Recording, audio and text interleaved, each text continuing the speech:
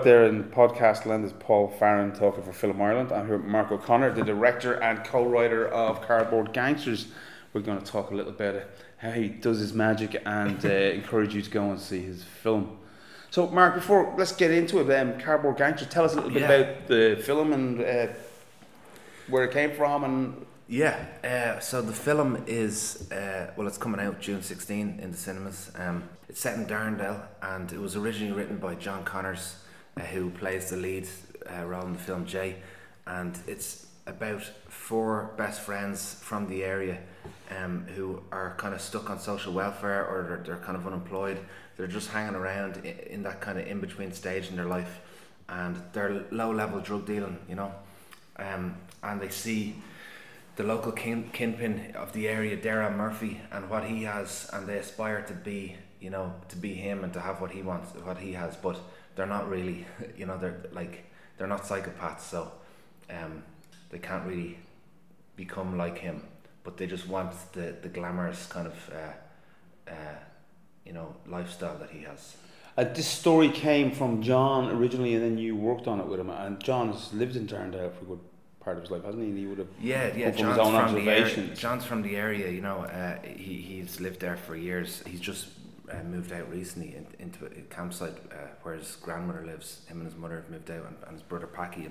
But he knows the area, so there was an authenticity to the world, and that's the reason I came on board as a writer. So he wrote the original script. He worked on it for 2 years, and then we were kind of struggling with the funding, trying to get different production companies on board, and eventually John said, will you direct the film? And I thought there was a foundation there of a good story, the connection between Dara and Kim, and also between Jay and Dara, but also Jay and his father. There was kind of and there was also a lot of realistic stuff that we could bring into the story. I felt it was something that I could fashion it in a way that this is a film I can make, This is a film that I can incorporate different types of music. I know this world, so that's why I came on, and we kind of talked about the writing of it, and he let me come on, very generously he let me come on and take control of the script, myself, and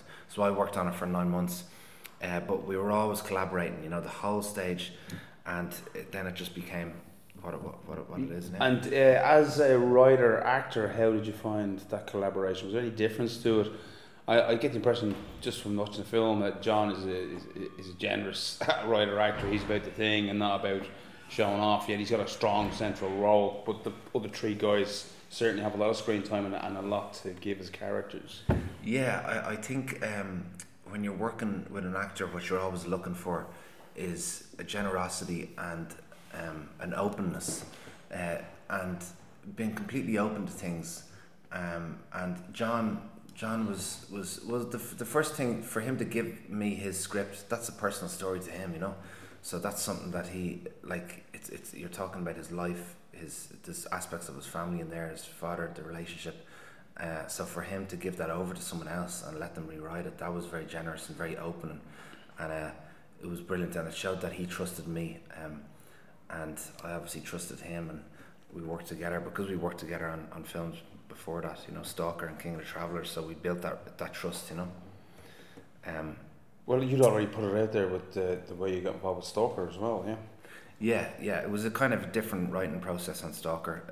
We lived together in the same house on Stalker, and we wrote together at the laptop, and we were bouncing ideas off each other. And it was pretty crazy. Maybe it was some of them there was less paper at the set than there was in this one. Exactly, yeah. It was probably too crazy, like the two of us in the same room together, but this was a more structured approach, and we were going for something that would be international, because we thought, let's just go wild with Stalker and let off the loose, and just let's do anything we want, and even if there's moments where it goes maybe a little bit over the top, we can just be free to do anything. Whereas with this, we specifically knew the genre. We were just looking to develop the script in the story, but in the way we wanted to make it as well, and that was it. We kind of touched on it briefly, the difference between Stalker and this film, as you say, that you had a lot more responsibility to get people's money back. Whereas with Stalker, you had a freedom of kind of mad expression, but people were going to ask questions at a certain point. Why do you want to do that? That's always the way. but you can still feel a good sense of freedom and trust on the production end of things. How was that? Because again, you did have money from BAI, TV3, and there's another company outside your own company. Was it Nicebridge? There was Filmbase. And Filmbase as well, yeah, of course. We're Let's here. not forget Filmbase. Filmbase Now. Yeah. So thanks to Filmbase and Egg Post Production. Which is a big deal. It was amazing to get that, and it was the producer really that got us that, because we were looking to close the finance from the BAI, and we had literally 5 days, and myself and John were driving around Dublin City at 8 a.m. and I said, John, I picked him up, I said, John, if we don't close it in 5 days, we're losing the contract, we're losing the money we have from BAI. So I said, we've got to find a producer, like it's all going to fight, you know. So we were looking around, and none of them, they were all like, no way, you'll never be able to do it, you know, you never. Can you say what the budget was, or do you want to keep that on? Well, the total final budget was 450,000. Wow! But this was 300 grand from the BAI that we had, like. But they had a 12-month contract, and during the process, the script, the development, the company we had on they weren't happy with how because they wanted a more structured approach, and they weren't happy with how myself and John were doing it. So we were trying to do it this particular way, a more character-driven piece, and very authentic to the area. And an authenticity of character as well. But not only authentic to it, you're in the area, which is a big deal. I mean, Darndale's a tough enough place, and you have to know people to move around, and that's another fear that someone outside would have. That's a whole different. Yeah, exactly. And you need to work with the area. I suppose when you're shooting in a neighbourhood like that, you need to have either people that are working on the film in terms of crew, or you need to have people that are cast. So like we had, a couple of guys that lived there. Like God Creative is from there. He's a rapper, a hip hop artist. Which guy was he in it? He was the guy with the samurai sword who was sniffing the cocaine off the sword. So he had his moments. He was good. He's great, man. He's unbelievable musician, you know. Yeah. So he works with another guy, Daniel Doherty, who did the score, and they work out of a studio called Darklands. But God Creative is from Darndale, so he was perfect for the film, in terms of the music. And I just thought, he'll work well in a scene or two. He actually plays 2 or 3 characters in the film. I don't know if you noticed that. I don't think I did actually. He's in it a couple of times. He just looks different.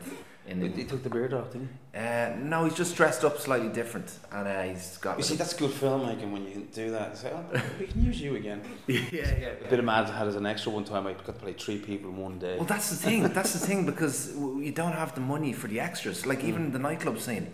We had to fill out the Blacker, which is the local nightclub in Darndale that the lads were going to, because the lads lived together for 6 weeks in a house, and they were going there, drinking and partying and whatever to get into character. But we had to fill that nightclub out. So what they told you? Into basically a full capacity. Like you're talking 200 people, and we have no budget for this, to pay extra. So we literally had the first AD, Craig, he was going out in the street, and a couple of lads, and we literally had to pull people in the day and say, here, do you want to come in? And there were people from Darndale just came into the club, and then I had a megaphone, and we were like, can you all start dancing? We're going to put on the music now. John's going to get up on the DJ. And John, they knew John, they recognised him, because he's from Darndale, and everyone knows him there. So he was getting the crowd going as well, But so we were just... the extras, trying to make it look fucking like it's a full room. You did it. You achieved it. I mean, there's definitely a great energy in those scenes that you feel like there's lots going on outside the frame. Yeah. But it is from knowing the frame, isn't it? You find as a director, once you know what's in front of the camera, that matters. Yeah, that's all that matters. The problem is, I didn't know the frame. Because we had 2 cameras running. So I'm with the handheld camera on the dance floor, and I start doing the Prodigy dance, back in the 90s, going back to my youth, and I'm trying to get people dancing because no one's dancing. They're all just standing around, just kind of moving their shoulders a little bit, but no one wants to dance. And you're kind of like, come on. So then the music comes on, so they're dancing, but you're talking about shooting over 3 hours. So if you shot one take, you'd get people dancing. But when you're getting over a couple of hours and you're trying to get dialogue, because the guys are going through the crowd and they're dancing and talking. And when you found you had to play music for real, even though normally you wouldn't on a set, you try and have them do it to silence. Yeah, it was just I've done those scenes before where you're shooting in a pub, so I just knew that you have a couple of takes where you've got full on, get your wide shots, getting certain moments that you need, and then you go to the more kind of intimate stuff, the dialogue, and you can turn off the music for that, and you don't necessarily need everybody, all the extras in the room going crazy then. Did you do any storyboarding for scenes like that, or did you just kind of have a good sense of a shot list and know where the kind of timing of it? Yeah, storyboard. Everything in the film was storyboarded. I don't really tend to do shot lists. I prefer just having storyboards. But then on the day, just been very open to change, because you never know like how a scene's going to look in terms of the lighting, in terms of the set. It might change, but or maybe the actors want to do something slightly different. So I never like to be totally static. I like to always be open and free, and maybe be open to any ideas. The storyboards are great for opening your head and thinking differently about what you've written down. It gets it away from being just words on paper. Exactly, and it becomes a visual medium then, because that's really what cinema is. So you're trying to make it cinematic, but a lot of that was working with the DP as well, Michael Lavelle, who was unbelievable. Yeah, I was going to go to that. Michael did a fantastic job for you. You must have had a good relationship there. It feels that way looking at it. Yeah, it was amazing. I'd be we spent a couple of weeks before the shoot, and then during the shoot, because we were almost trying to catch up and trying to plan for the next day. After shooting, say we finish at 6, like I'd actually go to Michael's house then, and we'd keep working till midnight or 1 in the morning, and we had to do that because we were trying to stay on top of it. So what was your schedule, just to get a sense of that? Schedule was 15 days. Wow. Which is crazy, because I was thinking the other Jesus, day, I thought you'd been more generous looking at it. Yeah, like, if you look at like a film like Mean Streets, that was 27 days. And Scorsese always says that's a very sloppy film because he didn't have enough time. So like 15 days is just insane, like really, because you're talking about a 95-page script, you're talking about probably 40 speaking roles and multiple different locations. The good thing though was that it was very contained in one neighbourhood.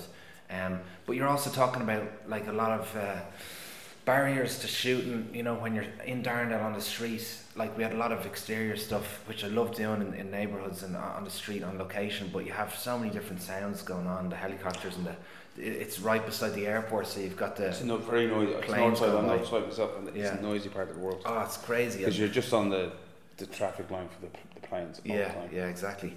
And you had the motorbikes, the dirt bikes going on so there was one scene that John was talking to Sarah, the character in the film.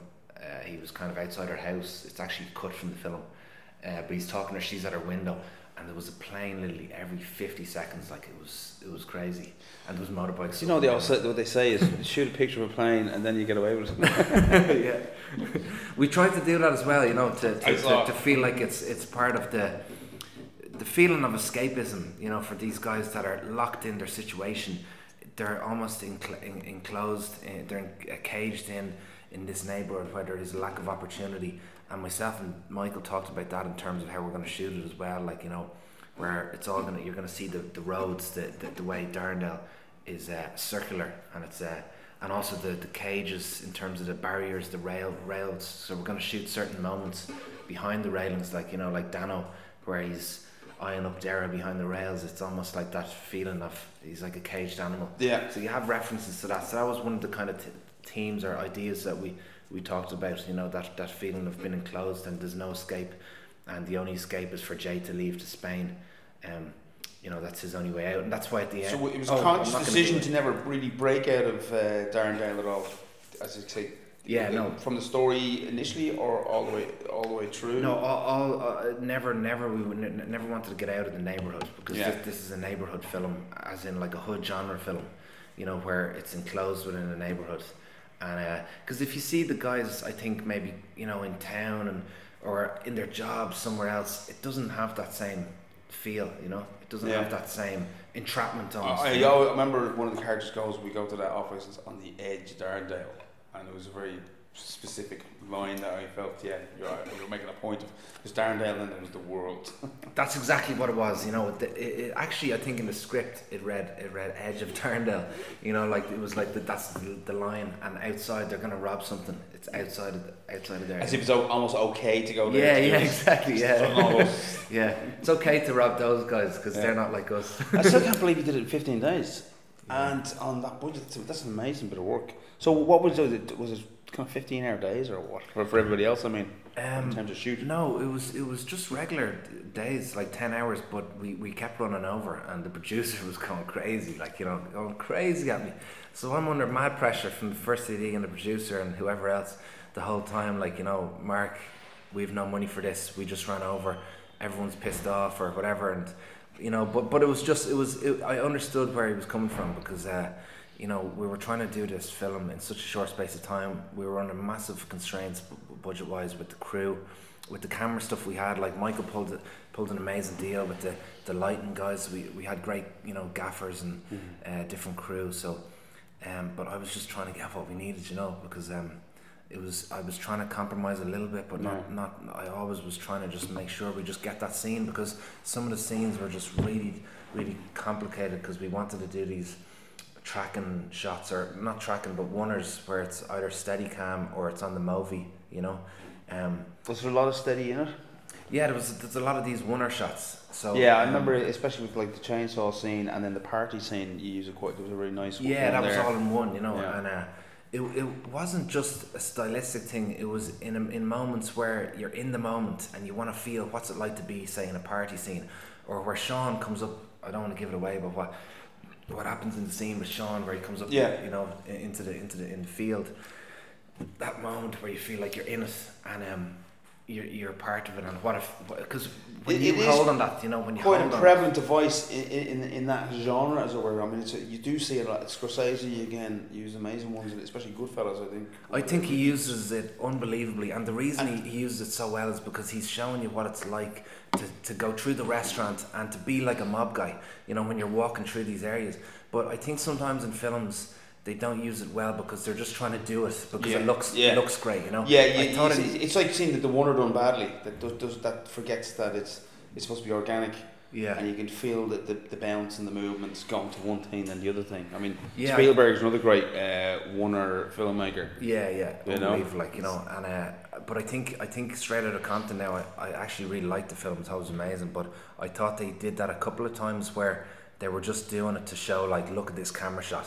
You know, and I hate that when I don't mind when Brian De Palma does it. For some reason. For what shot? Oh, Brian, but anything, you know, Raising Cain, Untouchables, you know. Yeah. Oh, jeez, yeah. The baby going down the stairs. I was, you know, this is one of the things I did. I studied shots before this film, and I, you know, without replicating other shots, I looked at shots and I was trying to think, how can we make really fucking unique shots, like, so not copy shots, because I know, and use it to tell the story. That's the difficult thing, you know. Use them to tell the story. But it's what happens with a lot of your new filmmakers. They get caught up on the excitement of what the camera can do, and they forget about what they're pointing at. Yeah, exactly. That's the danger. All about, and it can be used in certain ways to maybe build tension or to create suspense. Like De Palma's genius at that, you know, creating suspense within scenes and building that.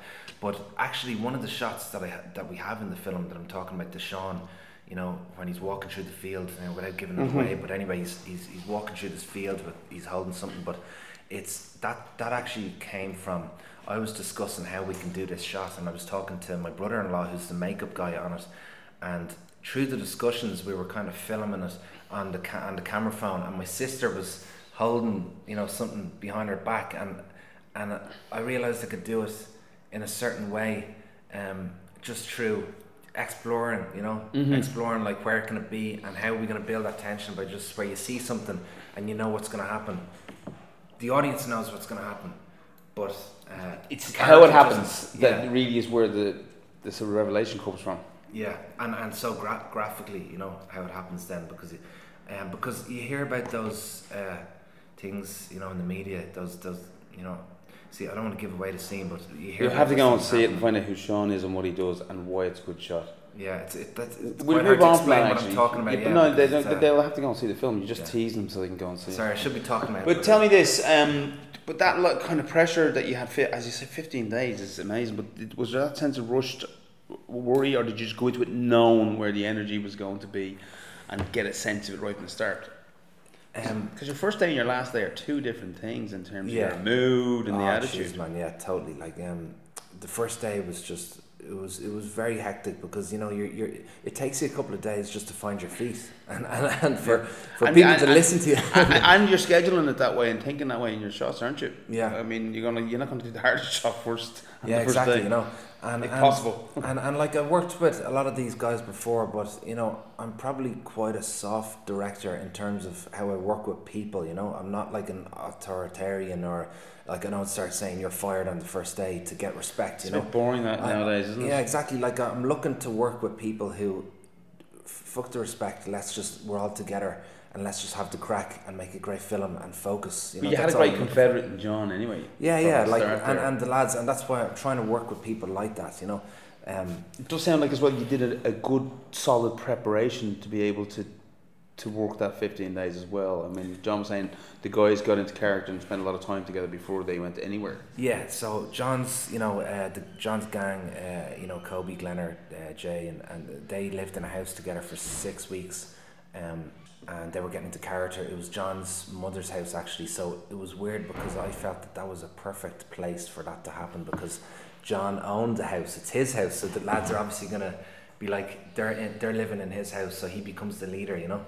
And they just started to assume their positions, which was how we envisaged them originally. They became exactly like that, you know. Like Kobe was started being the laid back one and a bit funny, and the other Dano and Glenner started having a bit of tension there, and they started having read-throughs, and they were going out having a crack in the blacker. But it became like the gang, exactly what myself and John wanted, like what we talked about. So that was good. But we also had Darrag's gang, you know, meeting up and spending time together, like in Damo's house, like Jimmy Smallhorn and his guys, and not meeting the other guys, so that there's complete separation there between those two groups, you know, so that hopefully it'll show on screen. I don't think they met each other until we had those moments. Which is not. It's nice to do that. Did you feel like that was important, or did you care that the two opposing forces met on the day on the set? I think there can be too much made of some of those ideas. Yeah, I think sometimes there can be too much made, but also I think Greengrass used it in that film he did with Tom Hanks with the Somalian pirates. No one saw the lads who were playing the Somalian pirates until they actually attacked the ship. I go, that's great, you can do that the first time, but it's not it, you're only going to do it the first time. Yeah. Get back and pretend you never saw them before, now we're going to do it again. Yeah, I know, that's the thing, like, you know, these things are a bit weird and they don't necessarily always work, especially when they say like, oh, I'm not going to do it until we're shooting, say, the first take, and then I'm going to show them the script or something, because the thing is, you don't usually use the first take, or you might get a good reaction on a close up on one angle for then you're going to use loads of the rest for the rest of the scene. So, but I do think feeling is very important in terms of film. So everything is like months and months of preparation, how you're interacting with people, how you're getting on with people, and you're having this thing, and it all just feeds into the film, I think. And that's why it all, you know, I think. I got a great quote from Ben Wheatley he won some kind of Ford award years ago, symposium, and he said it's saying the lines with intent is great over and over. A good actor can always do that, but reacting to them and seeing it in their eyes is another thing, and that goes very, very fast. And keeping that energy level and understanding that it's there, no matter how professional they are, there's a point where they kind of peak. So you are trying to get it at a certain point. Yeah. Which is, again, you as a director, you're trying to manipulate 4 or 5 things at once. Yeah. And then, but also trusting what people can bring to the table. Yeah, there's a lot of different things going on. You know, when you're shooting, when you're on set, when you're trying to find the moment within a scene, there's so many different things at play, you know. And it's the interaction between the actors as well. It's great when you have two actors that really connect as well, you know, and have they're playing off each other. It's beautiful when you get that. So yeah, you know, you're just so many things kind of play. But I think a lot of this stuff you know, the groundwork I think should be done beforehand, so that when you get on set, you know, I remember my brother was on set one time and he said, I think it was one of the films, Stalker, one of those, and he said, oh, you're not directing there, like there's the other guys shouting or whatever, you know, like, and I said, I'd said to him then later, you know, that day, like, you know, you don't really need to shout, you know, because you've hopefully worked out the character for 3 months beforehand, so when you get there, you don't need to start saying anything, you know. Yeah. If they're doing something a bit fucking fucked up or weird, you know, you're gonna say, what are you doing? You know. So hopefully, like, they understand it. Yeah, I find out with people that they think directing it's intensely proactive, as in you're constantly doing something and puppeteering people, and it's the opposite. Directing half time is the things you don't say. 100%. Almost like feeling like Jim Sheridan said something I thought was really, really interesting, because I definitely would feel that sometimes. But he was saying, you know, when you're going into a scene with actors, you were almost giving them so much control and trust and power of their lines within a scene that you're almost saying, I don't know what's going on here. Tell me what's going on. And when you're saying that, then the person's going, oh, I know what's going on. You know, this is I'm going to own this thing. I'm going to own this scene. So you're almost stepping back, but you've built the bond, and you've talked to them about the scene. You've kind of, maybe if there's you've tweaked certain things, you know, along the way, and then you're just letting them do themselves. Let them act. You know, you're not an actor. You're just a fucking director. So step back and let the magic happen, because they're going to bring something that you could never do. It's why you got them to do it in the first place. Exactly. I think John Huston's great quote from him was that he said that he felt directing, that 90% of his directing job, at least in terms of actors, was casting them. Yeah. He said, don't cast the wrong actor, because then you're going to have an awful hard job for the rest of the time. Definitely. Casting is just so important. And I feel as well that it's not just what they can do in front of the camera, it's how they're going to affect the energy of everything throughout that, especially on that schedule you had, 15 days. Yeah. If the energy's wonky, it upsets everything. Yeah, and it's also, do they understand the material? Like, do they connect with the material and with you as a director? Because, you know, when you meet people and you're auditioning to certain people, like, or you might get an actress or an actor, this has happened before, that they're almost like too strong for the character. The actress or actor, like, it's like De Niro not getting the role for The Godfather. Maybe he was almost a certain way. The Like Pacino part. Yeah, like James Caan, and obviously De Niro was unbelievable, like, and he didn't get that, you know. He didn't get that. No, it was the James Caan role, I think. Oh, was it the James Caan role? Okay, The Godfather, yeah. Which is great, isn't it? Because it turned out very well for them. He auditioned, but I was thinking about that more, and I was thinking maybe because he wasn't coming across as a family man.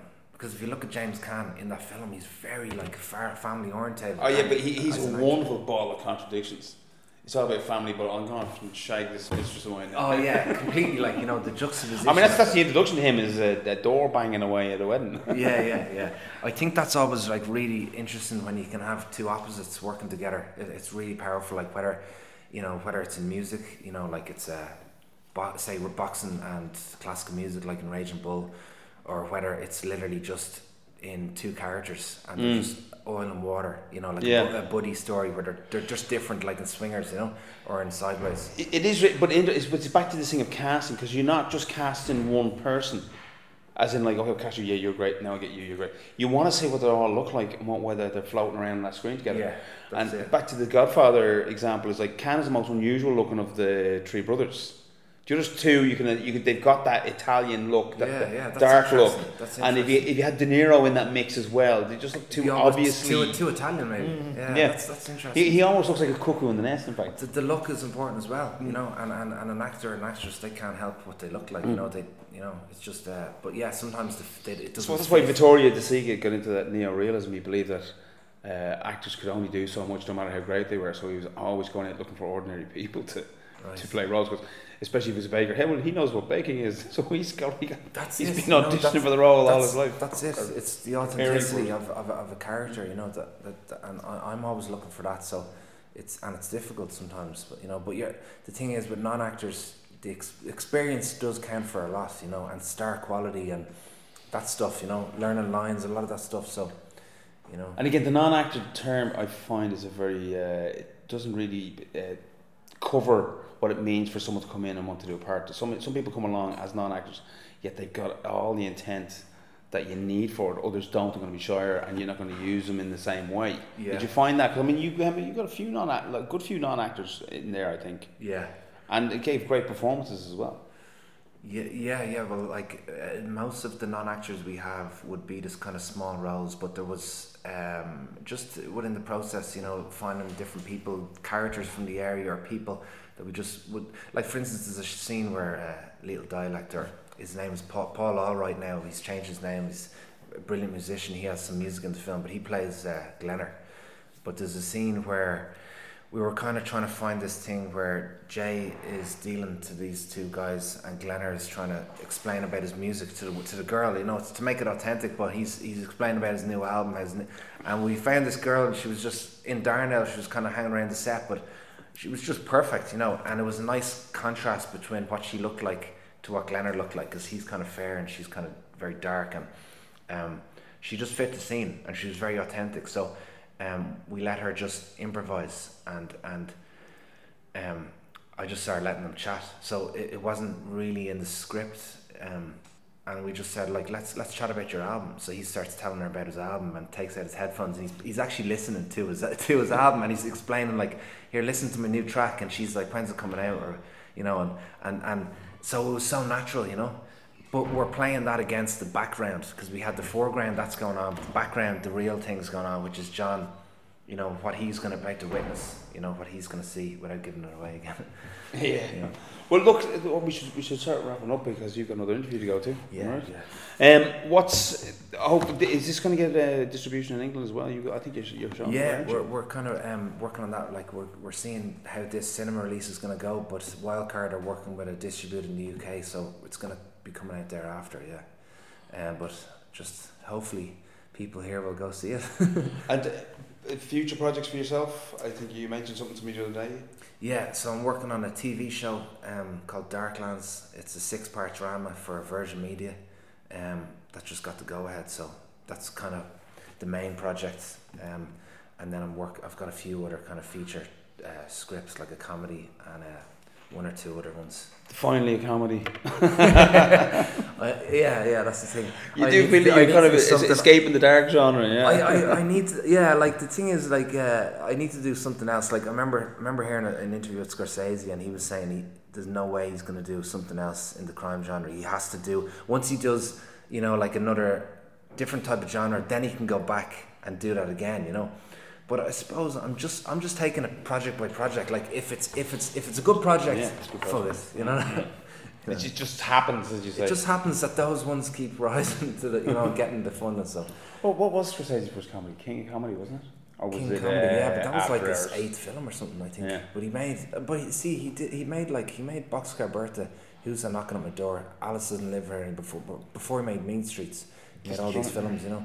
I remember visiting his house on Mulberry Street, you know, I was stalking, you know, where he lived. As you do. Yeah, and his neighbours took me around the neighbourhood and showed me like the Scorsese Italian cookbook, and they showed me into the butcher shop where he shot scenes from Who's Knocking at My Door, and this is back in 2001. And on that note, thank you, Mark. Good luck with it, and we'll be Thanks a keeping million. an eye out. Thank you. Cheers.